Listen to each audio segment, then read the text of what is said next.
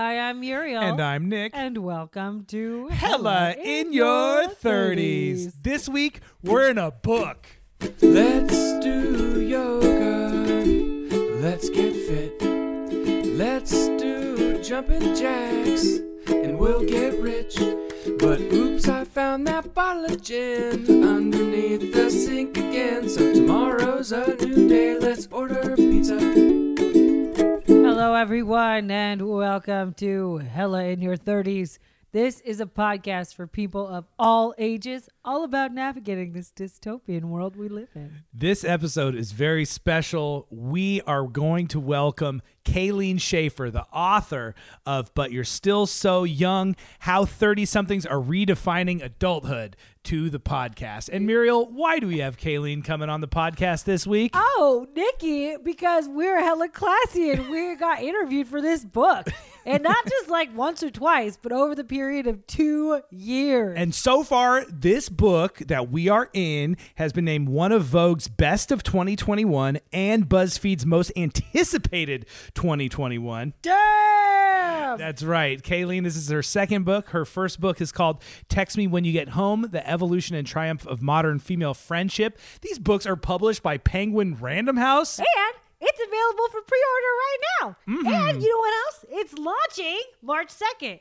And you know what a third thing is? What? You can buy it on Amazon if you want to, but I don't know. Honestly, fuck Amazon. I'm not into it. Bookstore.org is a place to go if you don't want to line Jeff Bezos's bald-headed pockets with your money and you want to just, I don't know. .org is usually to me like, oh, that's a good thing.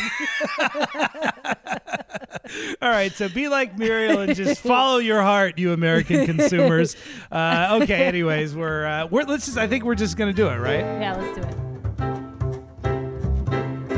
it. Ladies and gentlemen, listeners, friends, families, and newcomers to the podcast, Muriel and I are so excited to bring to you guys our dear friend, the most important person in our life, Kayleen Schaefer. Welcome to the podcast. Hi. Thank you for having me on the podcast. I'm very excited to talk to you when you're the people asking the questions. I know. Yes. Oh my gosh. It feels very cool. You're in New York. You know, Tables are turned. Yeah. Hanging out, chatting with our New York pal. Okay, so you asked us questions for 2 years, and now we're going to grill you for 30 minutes. So. And what's true is that I originally said, could I do it for 1 year? And I was like, just kidding. Let's keep this going. Yeah, right. And then every time you're like, would you mind if I ask you more questions? Or we're like, please, yes. Please, we don't have anything else to do. Talking about ourselves with you is the most positive thing in my life. This is our therapy. Did other people... I liked it too. Yeah. Did other people talk about how it felt therapeutic besides us, like talking to you? Yes, you were not alone. Other people did. Yes, absolutely. Probably half of the people definitely said something along those lines. Oh my God. So did the other half, were they just like in it for the love of like literature? Like what was that? Well, now that I say that half said that, I don't know, maybe 100% people said that. I would have to go back and look. But I mean, every time I kind of thought that someone would be like, I think I'm done here. I don't want to talk to you anymore. But no, none of the 8 of you did. Yeah, it just really felt nice. Incredibly good. Yeah. Just to have someone smart, like asking, asking interested. And also what I loved about talking with you is you always remembered what we talked about last time. So you'd ask really good follow-up questions. Or I feel like in therapy, I always think my therapist has no recollection of they're like looking at their notes for what your name is or what your brother's name is or whatever, and you're just like, come on, I went over this. Right. Well, the pandemic also made that so much worse, I feel like, because it's just like they could just be texting the whole time. You can see that. Right. Or whatever. All right, well, I want you to tell us about just describe your book in like a nutshell so we have a jumping off point. Yes, of course. So the book is about being in your 30s, and the basic summary is that people in their 30s are hitting their own milestones on whatever timelines they feel comfortable with, and that is okay.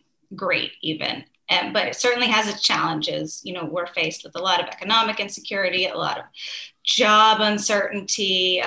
The world is a very, very anxiety-filled, uncertain place right now. So it's certainly difficult, but there is also this luxury of choice that we don't have to check off the same kind of milestones that, say, a person even 20 years older did when they were in their 30s, even 15 maybe. This is this is happening now. Yeah. So, I know why we started a podcast kind of coming from the same place as you did, but why did you write this book? I am interested in looking at people who structure their lives differently than, say, the stereotype.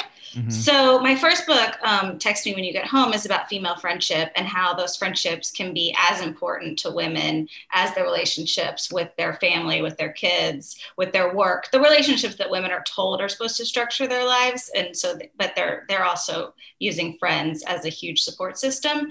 And so in this book, I wanted to do something similar. It's not a sequel, but it does look at the same idea of people in their 30s now who are not organizing their lives among there's 5 steps that sociologists say traditionally made us an adult, but people in their 30s now are looking at those milestones and steps and saying, that's for me, that's not for me, maybe later on that one. And I'll give you the definition too, because it's like, if I just say 5 steps, you're like, but what are they? What? No, yeah, please, I was like, please tell us, because I want to see So, how many we have. Yeah.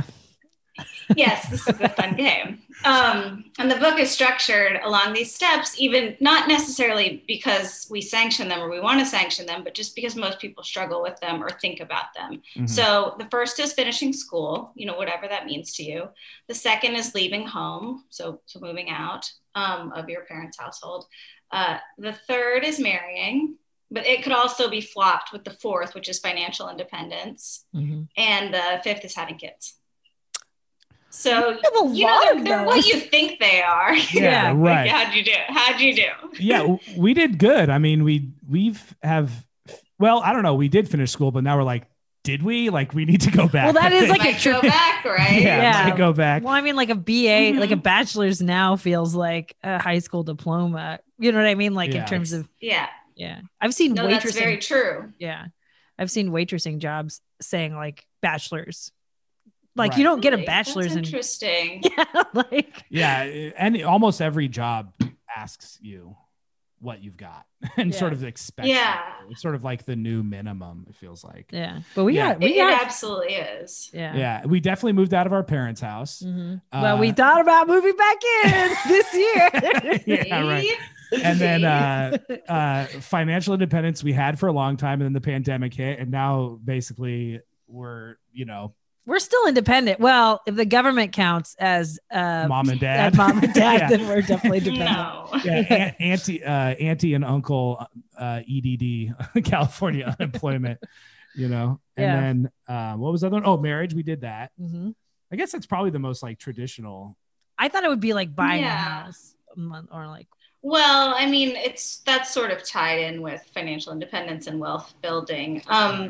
But the thing is like, it's not about checking them off anymore, right? Like you're saying like, okay, but I shouldn't be like, I did all of these things, because even though you haven't, done some of them, you're like mature, responsible adults, the hand wringing over not doing them. Cause I got really like, but I don't understand, like, why is it so important for us to do all of these things?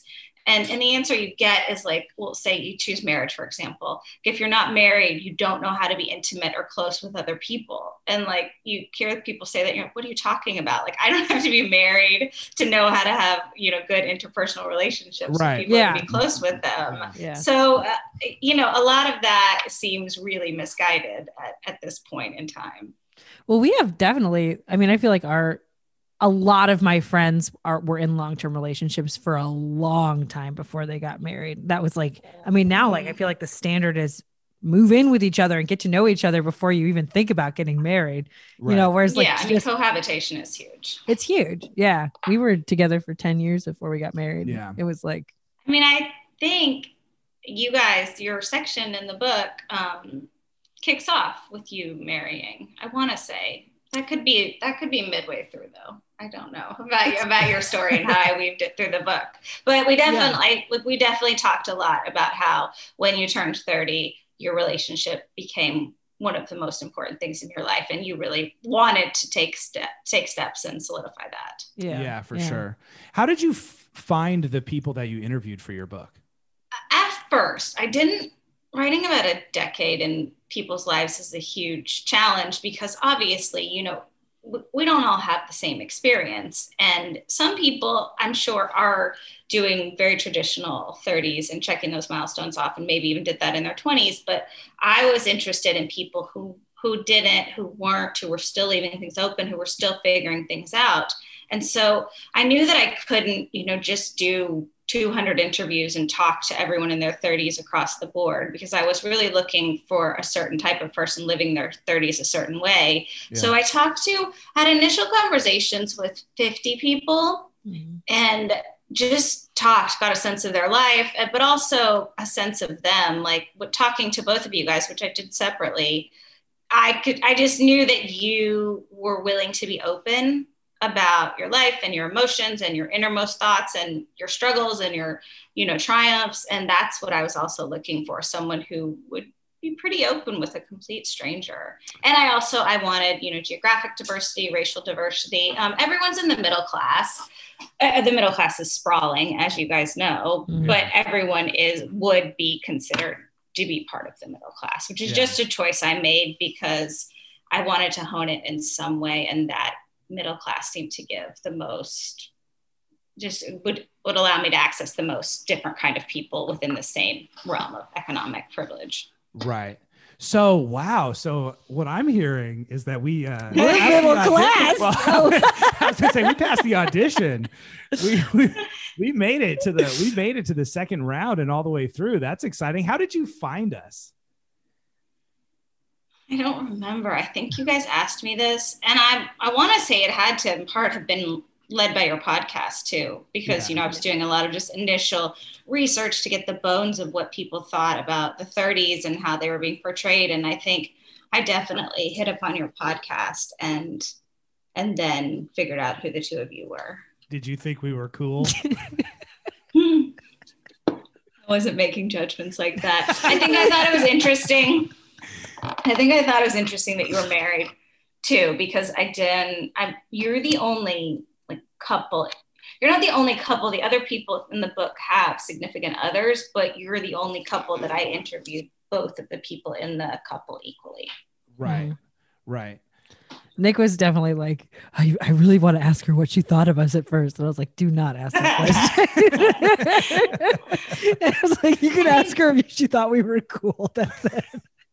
I know. I remember you being really honest. I mean, that as far as I remember, I could go back and listen to that tape, but I do remember both of you just being really open and down for talking, and not, because, you know, some people when they talk, not me, because I have no filter too, but like, we'll be like, oh, off the record, or don't put that out there, or, you know, and I just, and that's fine. People should have all the privacy that they desire, but I wanted to put real people and real lives in the book.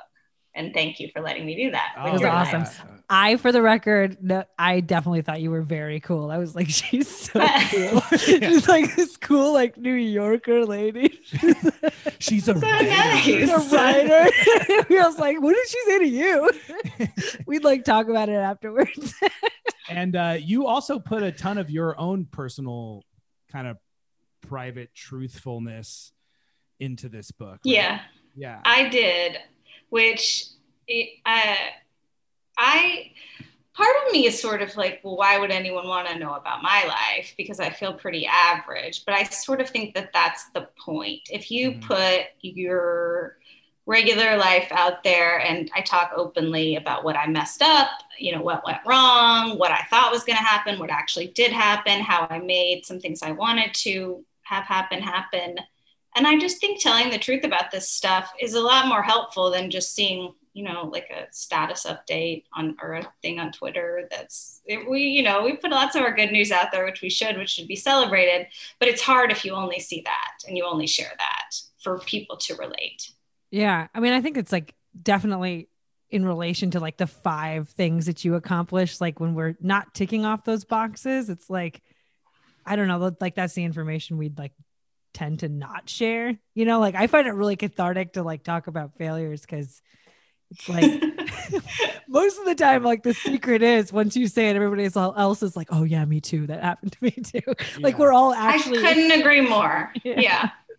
Absolutely. People are so relieved. And the commonality that you find is great. And the feeling that you're not alone is wonderful. Yeah. I really I was doing this book also because I went through my 30s and I thought, oh gosh, that's not how I thought that they would go.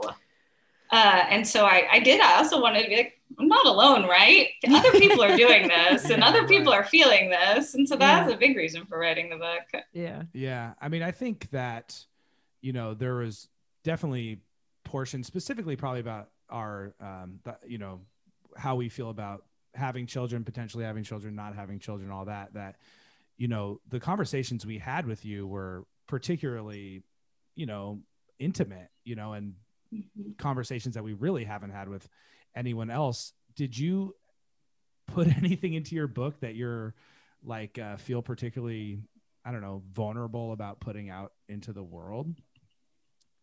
Yeah, and actually it's around the same, like Muriel and I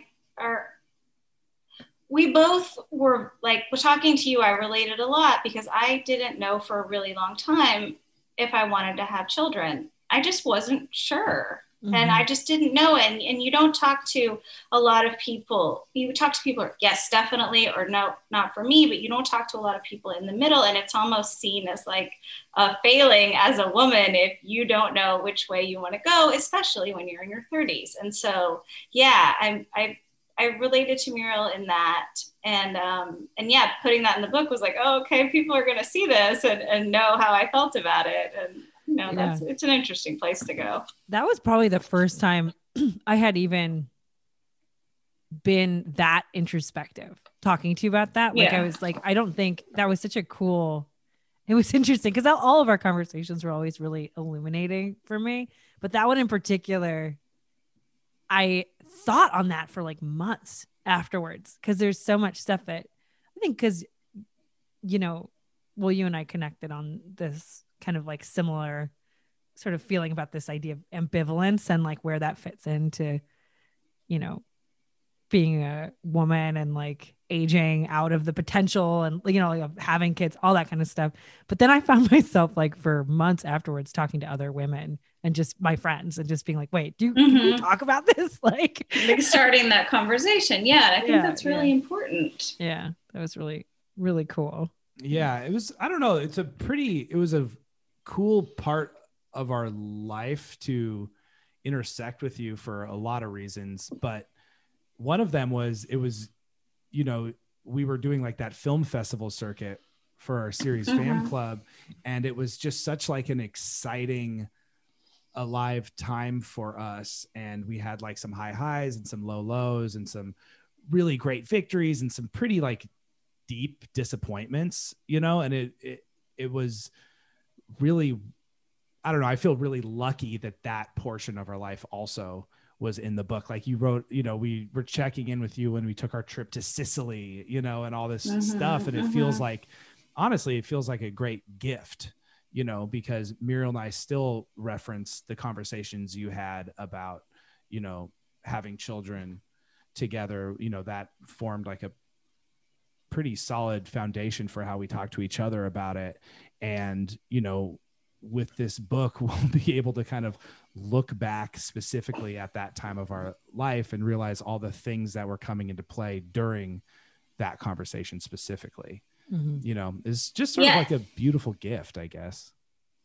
It's interesting thinking back on the timeline because I talked to you before you had started submitting to film festivals. Yeah. And then there was a real shift. And I distinctly remember talking to you one day, Nick, and you were talking about the reception that the series had gotten at your first film festival, and you were like, it was the greatest day of my professional life. Like, and you described it so beautifully too. And you were like, if you've never had that feeling of someone watching your funny thing and laughing and enjoying it, and you said it was incredible, and you were just on such a high, and it was such a shift from when we had started talking and you were sort of like, I really want to do this, we're trying to do this, and then you finally, you got a piece of it, and I thought that was really cool. And then also that our time stretched into like a pretty dark period where I just like could not get a job. Like I was just out there just striking out left and right, and just the I don't know, like I feel like the scope of our life during us talking together was so dynamic in a way. Did that happen for other people you spoke to also? Yeah, it's an interesting question and a great point, because I haven't done writing or a book like this really where you follow people for an extended period of time. And at the very beginning, I'm sort of like, but what if nothing happens? What if these people's lives don't change?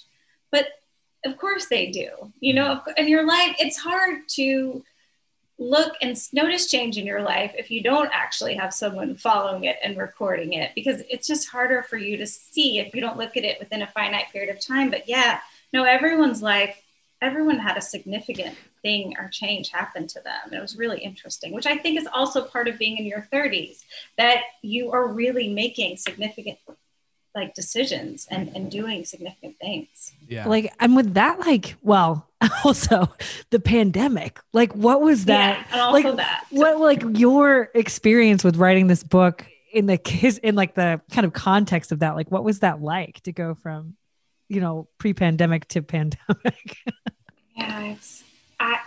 I turned in a draft of the book, my first draft, to my editor in late February of last year. Wow. Yeah. And I was pretty happy with the book. I was like, gosh, good work. We're done here. This is good.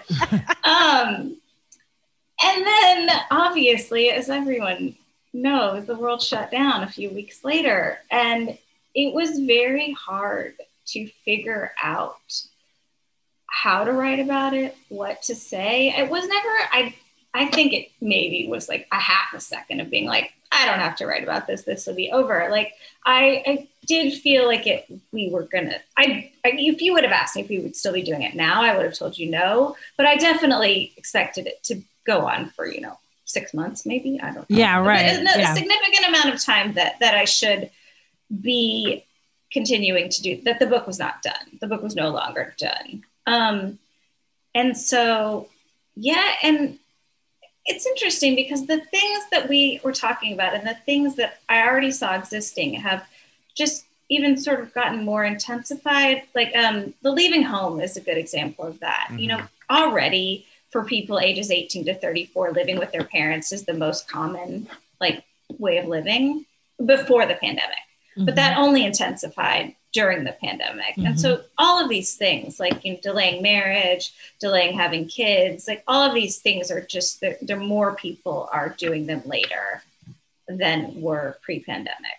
But they already were happening. Yeah. Before the pandemic. Yeah. I know one of the, probably maybe the biggest answer to this question, but how did your life change from the beginning of this book to where you're at now with your triumphant release? I mean, to answer the baby indecision question, I did have a baby. Yes. Congratulations. So cute. Thanks, I was guys. Looking at your Instagram the other day. I was just and Kayleen's husband is super hot. And I was like, what? No, he said that he said that while we were sitting in our room, not talking. He just goes, Kayleen's husband's really handsome. And I was like, cool. And I was like, why did you say that? I was like, I don't know. I just felt like I just needed to. We were just thinking about, painting the picture of Kayleen Schaefer for this podcast. I just felt like hilarious. I will tell him.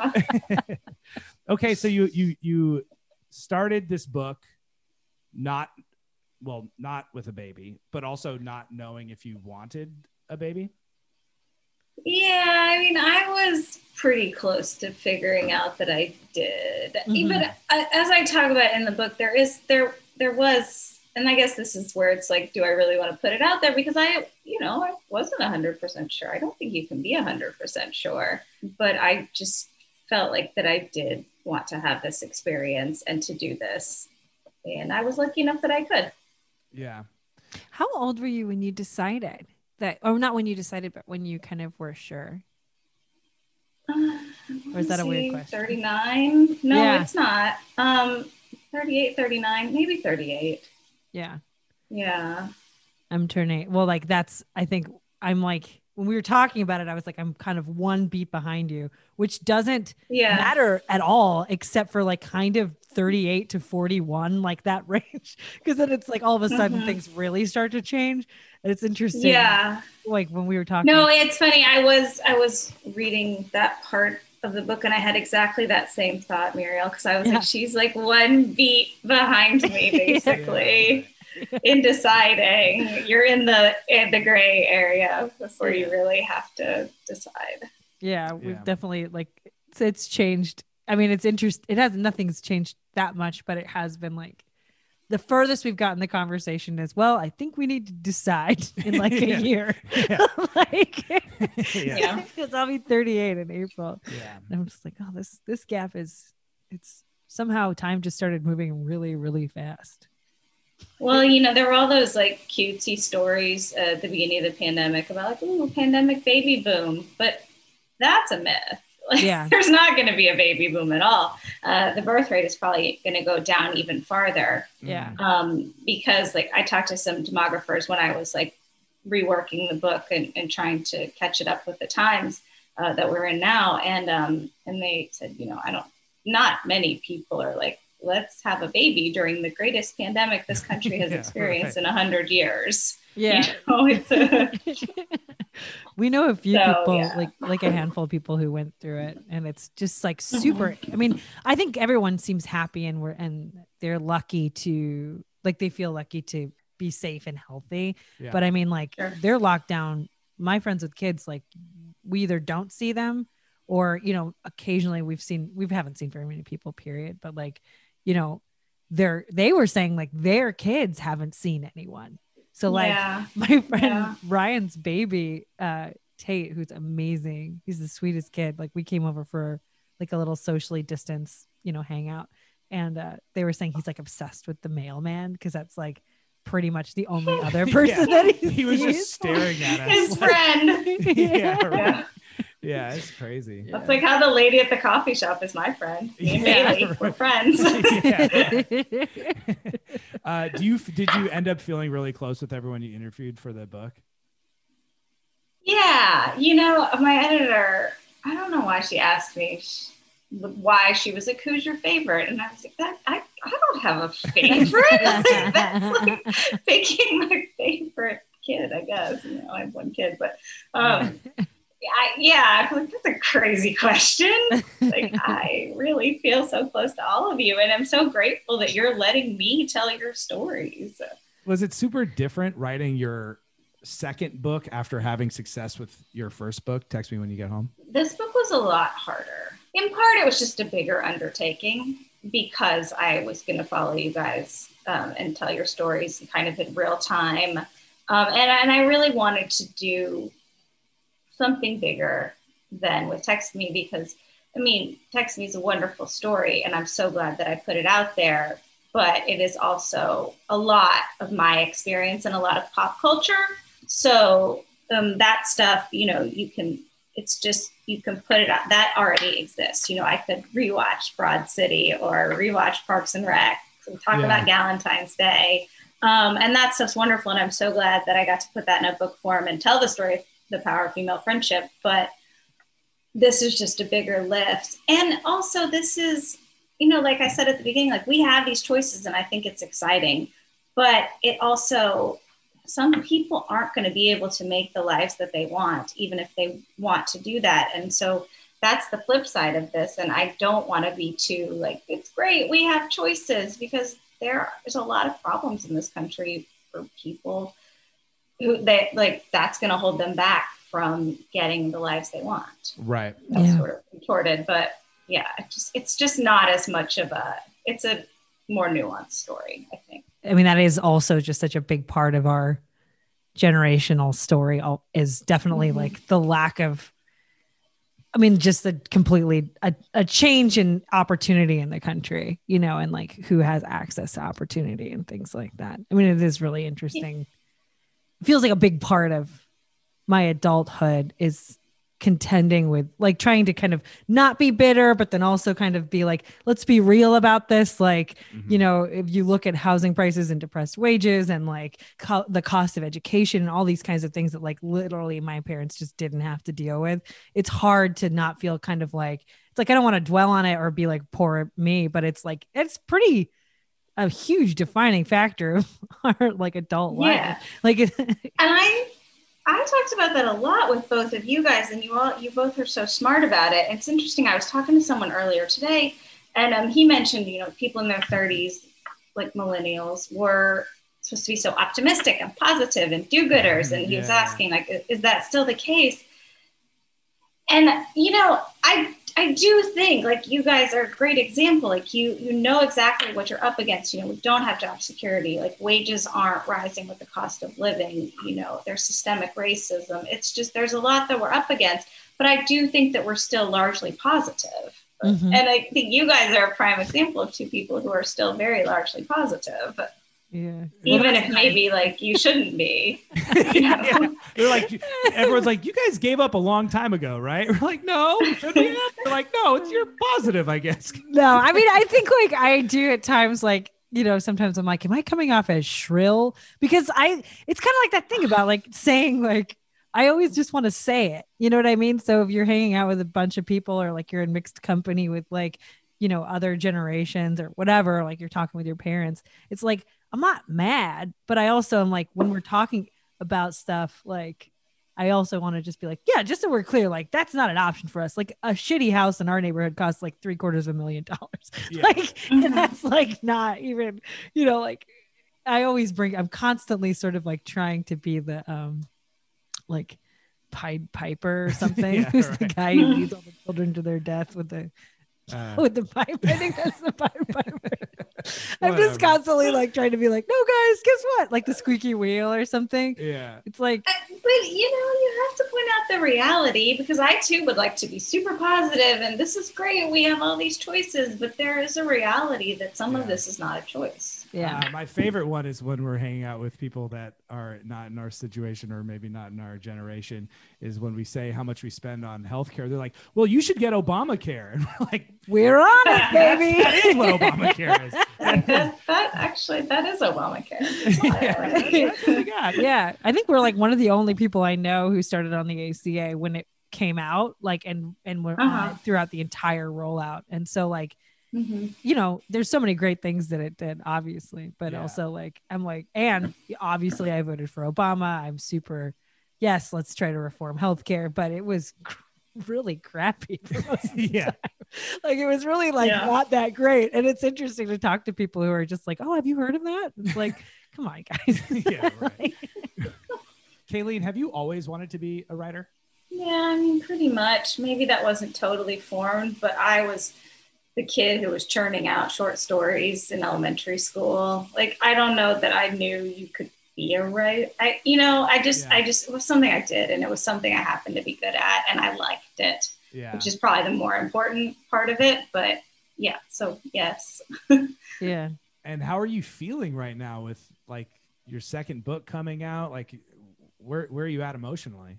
I am excited. I'm really proud of the book. I think what I wanted to do, I think that I did. So it's very cool to feel that. It's a little weird to do it in a pandemic, to have a book come out, because I can't get a real read from people. Like, it's really nice seeing your faces and talking to you guys about the book, because otherwise it's just so siloed. And, you know, like, I don't really, I would have meetings at the publishers, or we'd have a book launch, or, you know, my parents would come, or we'd have a dinner or something. You know, it's just, we're not going to do any of that. The book launch is going to be me in this chair on Zoom through a bookstore, Bookstore Magic. It's going to be great, but it's not exactly the same. And we will be putting a link to that. Oh, thanks, guys. Yeah, we'll be putting a link to that in the show notes. So everyone, Yeah, I mean, the good thing is that you can come if you're not in New York. So Yeah. we'll be And we'll there be there. for sure. yeah, that's awesome. I don't know if this is like a weird question, but I feel like I want to ask it anyway. Like, like as you're ramping, it's like as you're ramping up, right? And like I think one thing that I feel like we've shared in interviews and stuff like that is like this sort of life as an artist or creating things, like making things that are creative, right? And like kind of feeling like it's always such a tenuous thing. It's like you can have one success and then you don't have a success, and like, you know, like, did I achieve the goal or is the goal impossible? Like all of that kind of stuff. Like that's what we're doing out here in the work that we do for sure. And it's just like, I can't imagine what it's like to have like one book, it goes really well for you, right? Like the Text Me book, right? And then, you know, you have a few years in between and you're like, have this other book and you love it. And then you get to launch it and then it's in a fucking pandemic. Like that's just like, it feels like I would be so like, I mean, on some level, just like there's something so ironic about that, you know, like, because we're never really sure if we made it or if we're even even in the ballpark of making it. And then you can actually get to a point where you've like, yeah, like nailed it. And then it's like, but I don't get to have a party. Yeah. Like, is that any of that? Yeah. I mean, it is what it is, right? I mean, the book is out there. And I think, here's the thing also. I think that the message of this actually became more important with the pandemic. Mm-hmm. Like the message of you can do things on your own time, you can hit whatever milestones you want, and it's okay, and you're not alone. I think that we all feel really isolated, and I think that this message is important, which is also what I wanted to do, was to put something out there that showed that like all of those people like checking off the milestones and hitting you with their, you know, good news on social media, you know, there are also other people who are still figuring it out and still struggling and doing what they feel comfortable with and maybe backtracking on some stuff or overhauling their lives. And that's happening. And they're in this book, and this is the message. And I think like the pandemic has only intensified that. So, you know, in another way, having this come out in the pandemic, like even makes even more sense. Yeah, I was like, I think I might be projecting on her. I just wanted to get it out there. I just had one more question. Is there anything that you want to say about the book that we didn't talk about? Is there anything that you feel like you want to say? I would like to say, for people who may not like nonfiction as much as they like fiction, I did not want to do like a dry stats filled, you know, textbooky. This book is like, it has a lot of great stories in it. If you are looking for great stories, it's meant to tell great stories. It is juicy. We read our portions of the book, and it is juicy, sexy, right, heartbreaking, gut-wrenching, fully entertaining. Kayleen Schaefer, you're incredible. Again, I just am like, want to thank you for choosing us. It makes me feel like the most special boy in the whole playground. like the coolest quarterback kid chose me to be on their team. So it's just been like a total honor and really fun to be a part of this with you. And we're just like, couldn't be happier for you and more proud to be a part of this book. I'd say thank you guys again, because you did so much for me by letting me do this. And also, I will throw it out there that early readers of the book have been real fans of your relationship. Oh, yeah. Nice. I know you get compliments on your marriage and your relationships all the time, or I hope you do. You should. But I some feedback from early readers was for sure, like, these guys are great. Oh, that's so nice. Cool, man. That makes me feel great. Tell them that we zoomed you with matching shirts on. Yeah. Yeah, I will.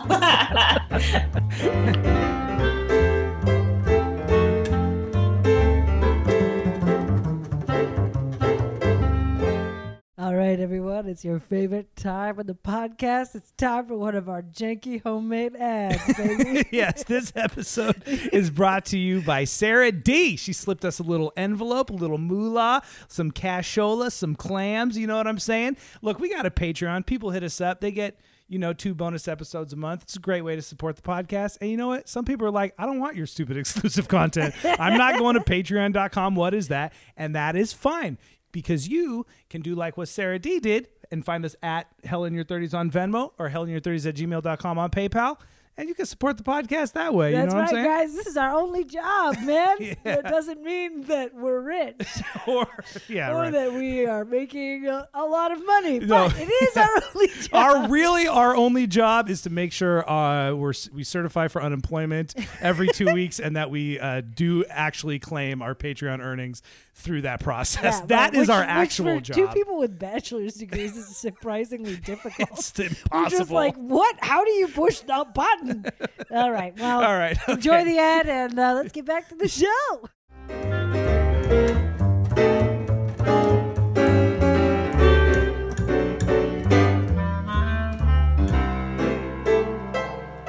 Damn, I love that interview, man. Yeah. I love Kaylee, man. It's She's so so cool. You are.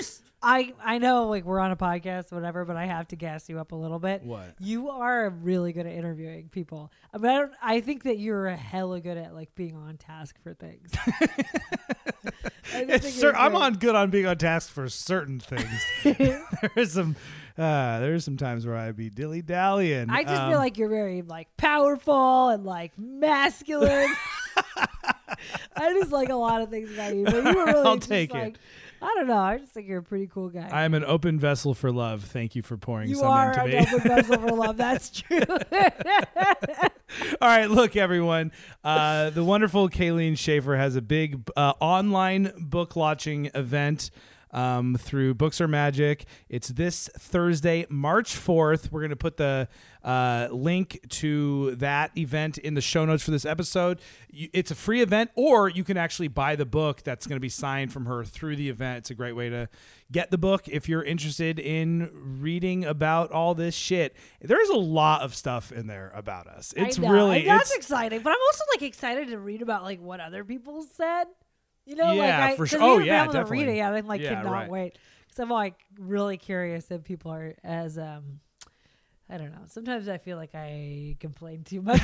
Yeah, I know. I would say that to her all the time. I'd be like, I feel like, am I just complaining a lot? Like, am I just going to come off as some whiny, like, loser in this book?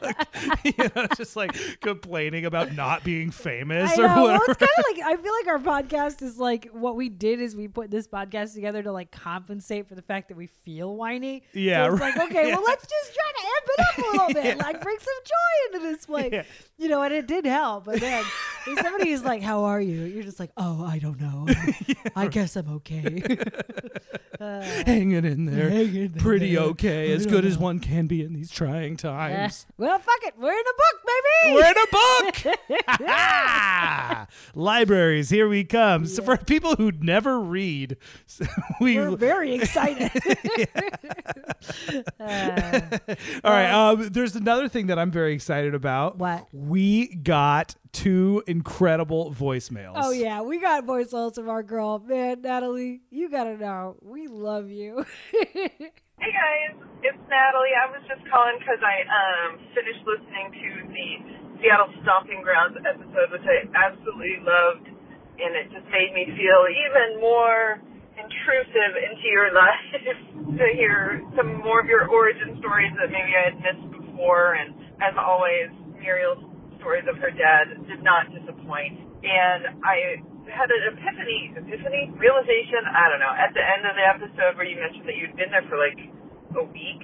Does that mean that Juicy Lucy is no longer being fostered by you guys? Did she get adopted? And so cat update, please. Thanks. Love you guys. Bye. Natalie, we love Natalie. Man, girl, you are so awesome. I am just so happy you're in our corner. Okay, so for those who don't know who Juicy Lucy is or whatever, look, Miriam and I fostered a bunch of kittens and cats during the pandemic, right?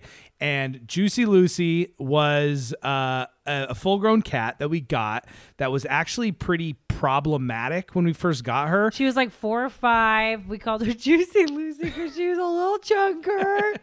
But her thing is that she looked, well, there's a lot of things. One thing is she looked like a normal-ass cat. So there was like probably 4,000 cats that were identical to her on the website. So when you're not meeting cats, you can't see how sweet she is. But Muriel means by that is a website that people would go to adopt her. Right. So she's with us until she got adopted. And part of the reason why they gave her to us is because she was having like a meltdown in the shelter. Yeah. She just couldn't handle like the noise. Some cats just like can't deal with it. So she was like regressing super hard. Right. And she had been like, what is it called? Surrendered. So like she had been with a family until she was like 4. Right. And then surrendered. And now she's in this environment. She's like not doing well. So we took her in and she was just like on top of being like a normal looking cat.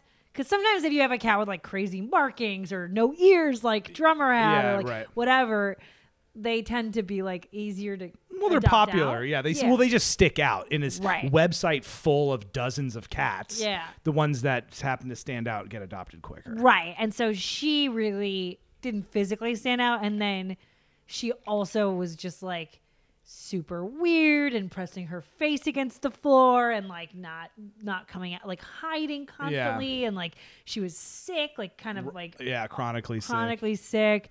And so we had to do all of this stuff. And then at the very end, she just came out of her shell and she was the biggest, juiciest snuggle bug. Like so cute. Yeah. So relaxed, so sassy, sleeping on the bed every night. She was like the best. She just had become the best cat ever. And we were headed out of town, right? So we were going to go to Seattle on this trip. And we were like, we don't want to take her back to the shelter. We just didn't want to give her back to the shelter because we were worried she would regress. So we hit up our friends Tom and Sarah, who are known to also foster cats. And we're like, is there any way you would take over the foster of this cat? Probably she's not going to get adopted. For like, we thought 6 months. Like, we'd have her forever. Yeah. But before we left, I wrote a little review of Lucy. And I took a bunch of her little fat ass and like a bunch of pictures. Yeah. And they were very cute.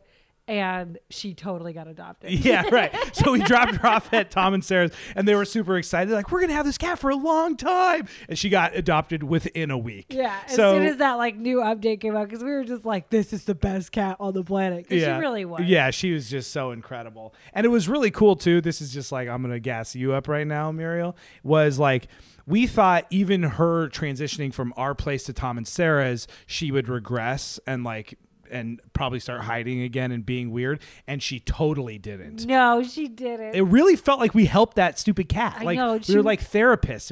We coaxed it out of its weird shell. She loved Tom and Sarah's. There's like these crazy backyard tomcats, and they were just like sitting next to each other in the window, like talking. And she's super flirty. I don't know. She just ended up being like the best, chillest, most wonderful cat. And she did get adopted. She did get adopted, and that was so good. That's the best case scenario. Like we foster cats so they can be adopted well. But we didn't it also happened too soon. Like in the back of our mind, we were like, well, we'll come back and get her back and she'll be with us, forever. I was kind of sad. Yeah. And I will say, out of all the cats that we fostered and have been adopted, she's the one we talk about the most. Yeah. Well, she's just a big juicy loose. I love that girl. Call her Jucinda. Jucifer. Yeah. Jucifer in the morning. However that Jay-Z song goes. Okay. Oh yeah, Jucifer. Yeah, that one.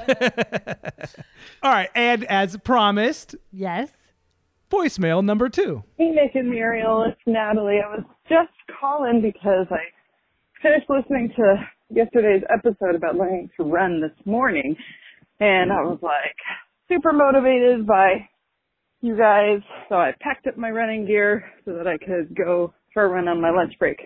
I literally just finished it, in case you're wondering why I sound so out of breath and I'm just talking. Yeah, I had stopped running I started running, I stopped running, I started and stopped many times. And so you guys motivated me to start again. I'm like, hell yeah, I'm going to run a quote unquote marathon, in June as well. So, love you guys and thanks for, being that catalyst to encourage me to pick it back up again. All right, bye. Y'all need to take a page out of Natalie's book. And Go out. yeah, be inspired by us. Yeah, go out there and start running. So I will say this, two things. One, I was very complainy in that last one, or a little bitchy about. I wasn't big bitchy, but I was definitely very sore and vocal about it. And literally the next day, I was completely fine. Oh wow, who saw that one coming? I was totally fine. The way Michelle has this program set up, you're like, I mean, of course, if you haven't done anything in a year, you're going to be sore if you do anything. And you have slightly flat feet with low arches with where your toes stick out, and your Nick Castellini, you're going to get shin splints again, which is happening, but it's okay. Michelle's helping me deal with them. I watched some YouTube videos. I got an ice regimen. I got some stretching. I'm going to adjust my gait or cadence or whatever it's called. You know what I mean? You're going to be great, and I felt great, but I'm just like super excited that people are out there running. My brother saw us running also, by the way, and he legit was like, I want to work with Michelle. Yeah. So we hooked them up, and now he's going to be running. Of course, because we are influencers. We are influencers. We got 2 people to start running, and I'm sure people watching us running are super jealous. They're like, wow, if they can do it, no one can. I'm going to get a shirt that says, ask me how I run. It'd be like pure adrenaline. All right, well, we're going to keep the good times rolling because we also got an incredible review. That's right. To cap off our episode this week, we are going to read our last review because we always read a review if you leave it for us. Yes, here's the rules. You leave us 5 stars. You can talk as much trash or give as much love, and we'll accept them both equally. That's okay, right. But you have to give us 5 stars, then we'll actually read it. Then we'll actually read it out loud. Also, it's funny because I feel like this episode is like hella compliments to us. We're like, what is it like to interview us? Do you like us? Yeah, Kayleen, and then we're just like, oh, and then we got voicemails because people like us. And here's a review. I don't know. Sometimes you just need a day where you're just like celebrate the shit out of yourself. Yeah, man, it's time. Let's get a parade. It was my birthday the other day. You know what I mean? I'm just feeling myself. I'm 37 years old. You know what I mean? If we aren't going to create art that puts us on a pedestal, who the F will? Yeah, that's right. And you know what? If that art never makes it onto the pedestal, at least give me compliments. Okay, great. This is from Vegan Mortician. She gave us a 5-star review. Nice. Said, this podcast is everything I need. Hella in Your 30s makes me so happy. I can't remember how I stumbled upon this podcast, but once I did, I immediately fell in love with it. Nick and Muriel are amazing people and an enviable couple. Relationship goals. That's a hashtag. I think that's what someone not in hella in their 30s would say. Well, I couldn't even read that sentence because I'm so in my 30s. I forgot what hashtag was. All right. Okay. There have been so many times through crappy 2020 that I have felt sad and overwhelmed, and starting the latest episode would immediately put me in a better mood. Oh, these two are so charming, and they have such a cute dynamic that for anyone not to love it would be crazy. Oh, and extra points for finding so many creative ways to make each episode fun, even during a quarantine where there's not much to do. You must listen. Thank you. Vegan Mortician, thank you so much. Those I'm reviews, having a little bit of tears. I know. It's just we're going to go into a spin of self-hatred after this. No. Our dizzying heights will come crashing down. I'm going to eat a fudge sickle. Okay. Look, okay. There is one final thing. We're going to tag on a little bonus scene, a little deleted scene that we had with Kayleen.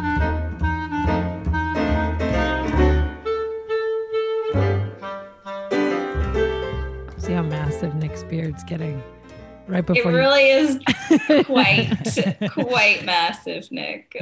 He's been yanking on it. When did you start this? Did you start at the beginning of the pandemic? Yeah, for sure. It's yes, I did have to trim it at some point. I got it smaller at one point, and then, but it's back, baby. It's back and bigger than ever. It's like actually pretty wild.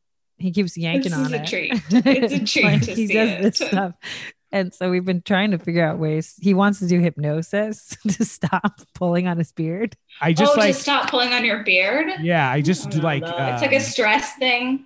I just can't stop. I'm just constantly twirling and pulling at my beard. So I want to do hypnosis. And then Muriel was like, well, what if we just got you a little shock collar or like a little like electrifying. I was thinking like a dog collar on his wrist, and then I would just do it every time he would put his hand to his face. Which I think might work, because one time I electrocuted myself on our garbage disposal switch, and ever since then I've never touched it. I always use a plastic intermedium or whatever it's called. I mean, so you're basically like, I like dogs. Stop doing stuff when they're shocked. Yeah, right. Yeah, that's it. You were fighting about it right before you logged in. Yeah. I was just like, it's not that weird. Muriel's like, well, let's go to Petco and see what they have. I'm like, I'm not doing an animal one. Muriel's like, do you think there are human ones? I was like, I don't know. Seems like there should be. All right, let's get this thing. Chocolate is bad for you because you're so much bigger than a dog that I just think that you could handle it okay. I just hate being electrocuted. I hate being electrocuted. Understandable. So look, I think we're onto something. If any of you guys have experience with hypnosis or shock therapy or something like that, yeah, hit us up. That's right. It has to be like at the at-home kind. I have to be able to do it. You're too. not going to be able to hypnotize me. It's a skill. Are you? I hypnotize you every day. No, you don't. I could absolutely hypnotize you. You can convince me of things, but you have not been able to convince me to stop pulling on my beard hair. That's because I haven't wanted to yet. Yes, you have. You slap me.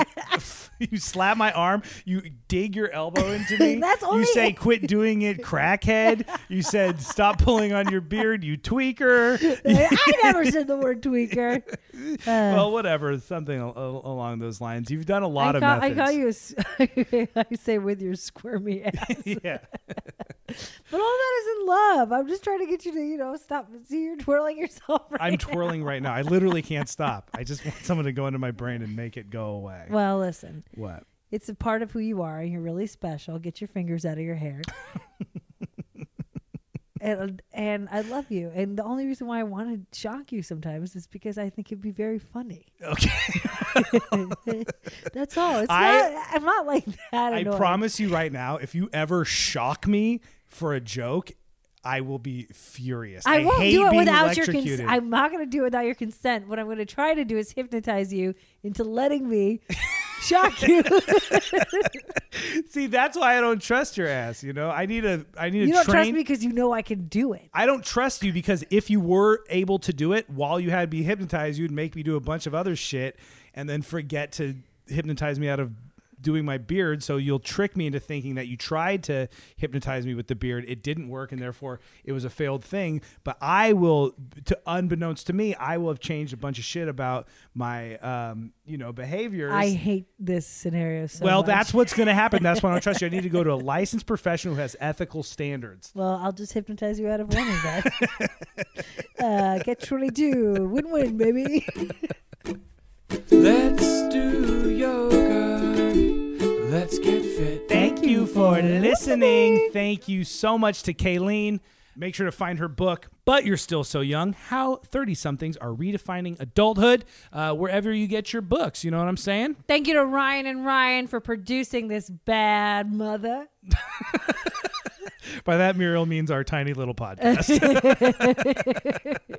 All right. The music for this episode is brought to you by thekleinparty.com. Okay, check them out. We love the Klein Party, and their music is gorgeous. What else? Stay safe out there. I think things are looking up. The spring is springing. We'll all just...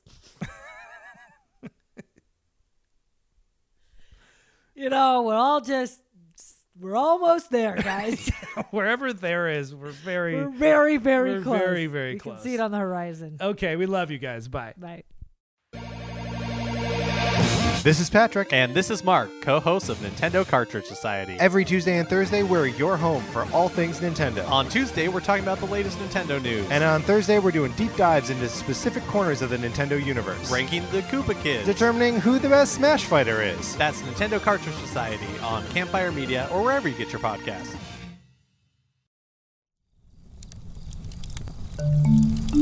Campfire.